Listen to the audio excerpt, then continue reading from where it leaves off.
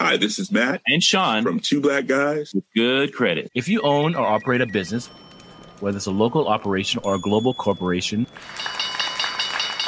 partnering with Bank of America could be your smartest move. By teaming with Bank of America, you'll enjoy exclusive digital tools, award-winning insights, and business solutions so powerful you'll make every move matter. Position your business to capitalize on opportunity in a moment's notice. Visit bankofamerica.com/banking for business to learn more. What would you like the power to do? Bank of America, N.A., copyright 2024.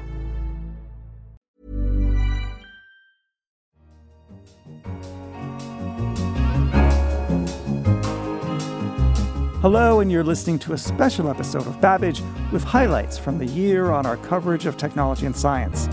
I'm Kenneth Cukier, senior editor at The Economist, and coming up on this week's show, the potential ethical conundrums we face if we start human cloning. Say you get married and your partner dies, and you decide to clone them and you raise them as your child. And then, what if they get to the age of 16 and then you decide to marry them again? Also, we'll look at the researchers trying to fuse computers into the human brain. They have hired a bunch of people from around the country. They hired one guy from Boston who has worked on putting chips in birds' brains to see how they sing. Yep, of course. And we'll look at whether the mysterious signals picked up by an astronomical observatory could really be from space aliens. It's not a silly position to think that there's life elsewhere in the universe.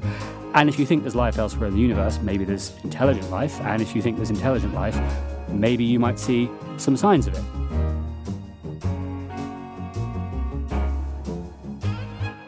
But first, at the start of this year, we explored the huge strides being made in computer speech interfaces. Our guests were our deputy editor, Tom Standage and Lane Green, and a representative of the computer species known as Alexa, Amazon's Alexa. I asked Lane why computers are getting better at interacting with us. One of the interesting problems is that computers know a lot of different things, but they can't necessarily integrate all the things they know and all the things they can do. For example, Google touted very proudly an achievement where they had taught their system to answer the question, who was president when the Texas Rangers won the World Series? Now, of course, Google knows who all the presidents were in the years they were in office, and they know all the World Series winners. But it was a sort of a feat to link those two things up. And to have that happen naturally and robustly, so you could say, what was the population of London when Samuel Johnson wrote his dictionary, or some similar question like that, recalls two different databases and two different sources of information and brings them together. And that's exactly the kind of thing that computers have a hard time with. Okay, so let's have some examples of questions that Alexa can answer. Alexa, what is the mass of the sun in grams? The sun's mass is 1,989,100 octillion 4 quadrillion. Alexa, stop. Alexa, what's the square root of 289? The square root of 289 is 17. Alexa, what is moral hazard? Moral hazard means economics, the lack of any incentive to guard against a risk when you are protected against it, as by insurance. Alexa, play hits from 1983. Shuffling music from 1983.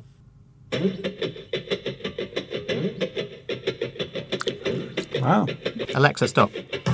Or play Christmas music or play some jazz. I mean, it's the illusion of being able to synthesize the information, but they're pre-cooked, that's the thing. And gradually these things will get better, but the crucial change that needs to happen is the ability to maintain the context of a conversation. There are one or two cases where the Echo can do this. If you ask for something and it's not quite sure, or if you're asking to buy something and it wants confirmation, it will say, did you mean this, or do you want to do this? And in that situation, you can say yes or no, and it knows what you're saying yes or no to. But the rest of the time, it is stateless. It is not remembering what you're talking about.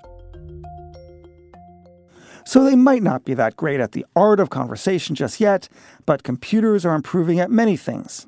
In another episode of Babbage, we had our guest, John Brunner, one of the editors at O'Reilly Media.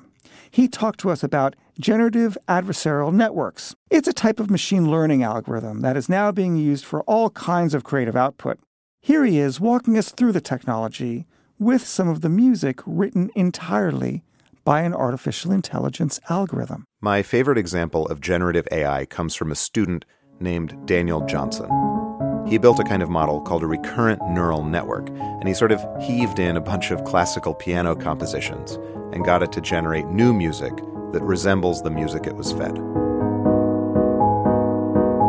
This is my favorite of Daniel Johnson's generative compositions. It is remarkably convincing until you hear it start to repeat a single chord for a really long time. At this point, the algorithm is probably stuck in a local minimum.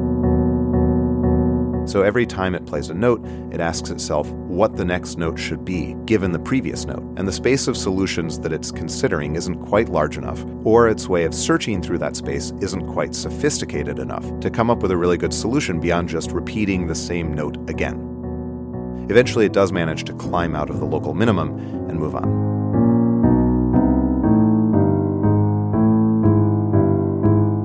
This is a really nice illustration of the current state of generative AI.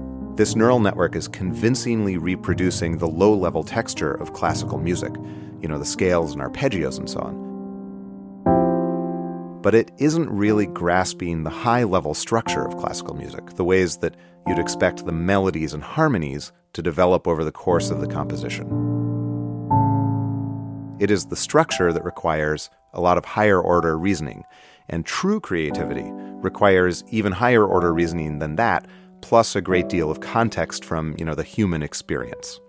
So this is the gap that's closing fairly quickly right now, but computers will likely never be able to understand and imitate the most complex creative processes of human artists.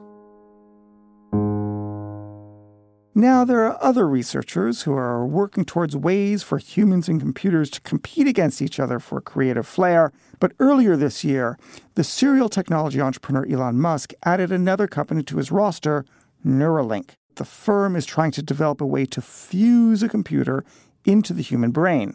Our technology correspondent Hal Hodson explained that Elon Musk isn't the only one striving towards this goal. So I've been tracking this tech for a little while. One group is in Florida International University in Miami, and their way of doing it is using a special kind of nanoparticle which feels both magnetic and electric force, and they inject billions of these into rats' tails and drag them up through the rat's body using a magnet into its brain, and then I know it's grim, right? It's incredible. No one has seen my face wince and my eyebrows furrow, but Hal has. Yeah. The amazing thing about this is that it's one of the least invasive ways to put to merge computing and brains.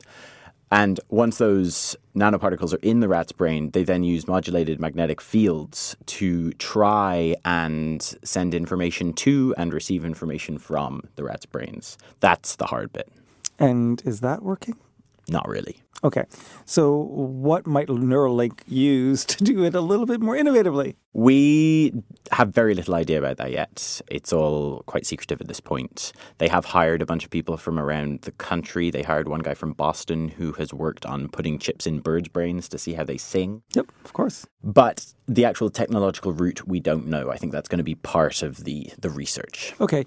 And what would be the applications of this other than to create sort of cyborgs? Well, the initial applications, the on-ramp, if you like, are medical. So if you have brain damage from a stroke, or if you have a degenerative disease like Alzheimer's, you might have problems like a lack of long-term memory or problems forming long-term memories.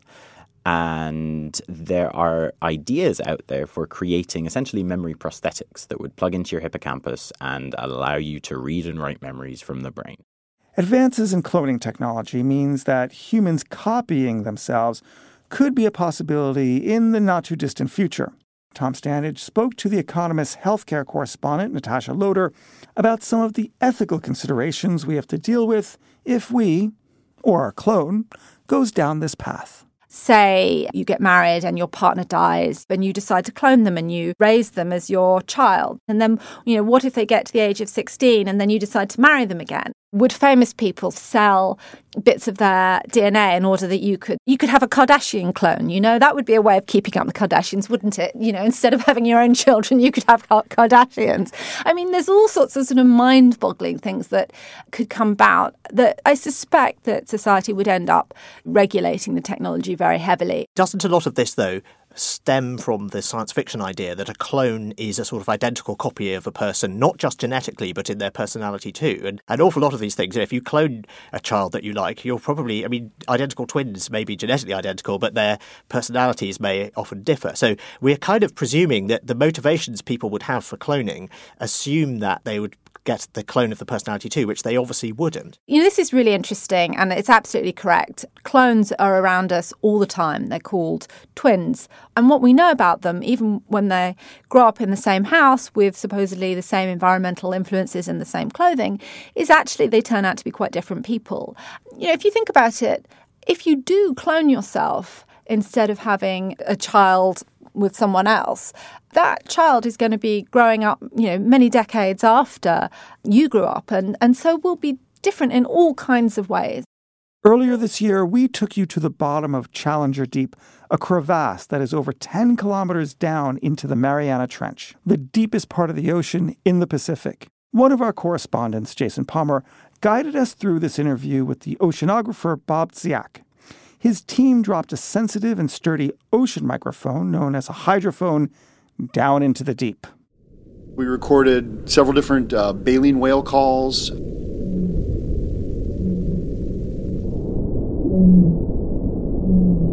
Also recorded a lot of ship noise, which we sort of expected, given that Guam is a major commercial shipping hub in the Western Pacific.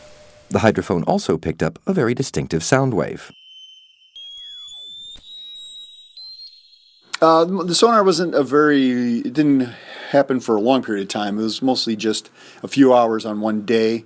It was every minute. But it was a very loud source. So you can imagine that if you're a marine mammal sitting in, the ocean around Challenger Deep, it would be pretty loud sound and probably cause some disturbance. Also, it was loud enough that you can hear the sonar is essentially reflecting, echoing back and forth over the canyon walls.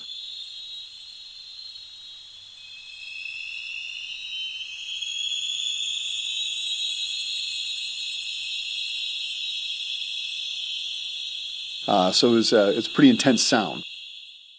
Efforts to limit global warming may help prevent the worst possible scenarios for our planet, but sadly, the Arctic will melt regardless.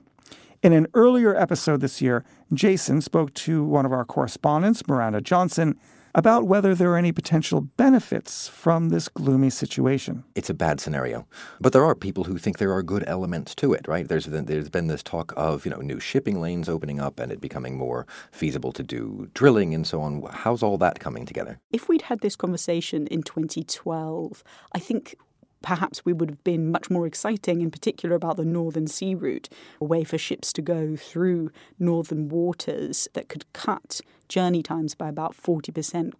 Now, I think shipping companies are increasingly realizing that even in the summer, the Arctic is a pretty dangerous, cold and stormy place. And actually, as the ocean up there warms, you get these bits of ice pack that are very dangerous, actually, for ships. And so if shipping companies want to send their ships up there, they still have to especially reinforce boats. That costs a lot. They can't guarantee that they'll get goods from A to B on time. So the shipping ardor has cooled somewhat. Next up, we may not be the only ones interested in Earth. Earlier this year, some mysterious radio signals from deep space had scientists in a flutter. They were trying to explain what they were hearing. Could they have been from space aliens? Our science correspondent, Tim Cross, explained a few theories that were being bandied about at the time. There are various ones. It might be, for instance, a particularly exotic kind of black hole that forms in a sort of novel way. Another is they might be signals from these things called magnetars, which are neutron stars with extremely powerful magnetic fields. This is all kind of hypothetical, but what's put them in the news recently is a paper from two researchers, one at Harvard and one at the Harvard-Smithsonian Center for Astrophysics, which are not quite the same thing. And their idea is, hey, maybe these are alien spaceships. Okay, so I love it.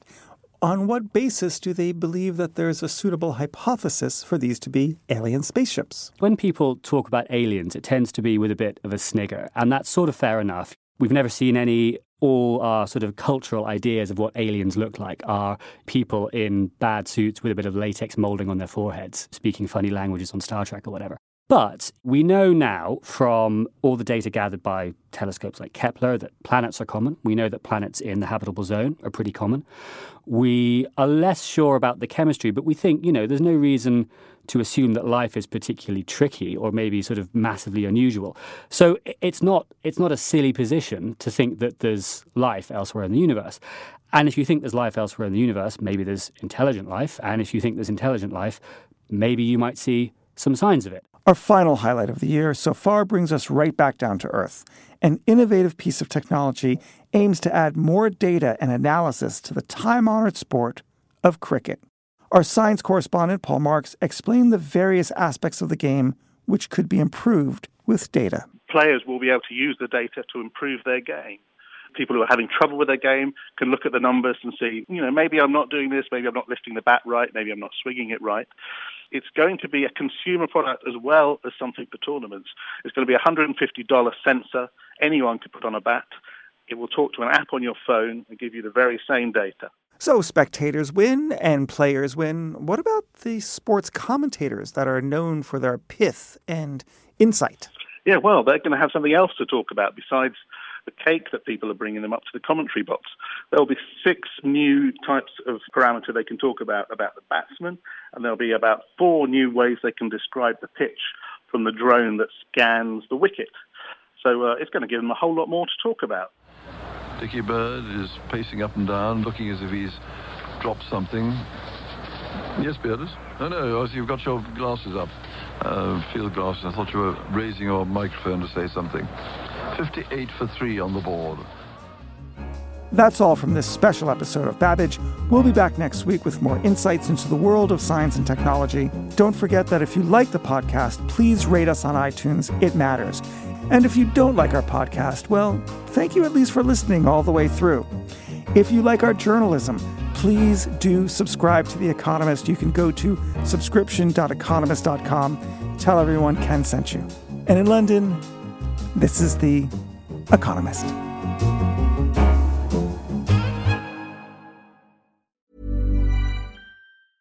Hi, this is Janice Torres from Yo Quiero Dinero. If you own or operate a business, whether it's a local operation or a global corporation, partnering with Bank of America could be your smartest move.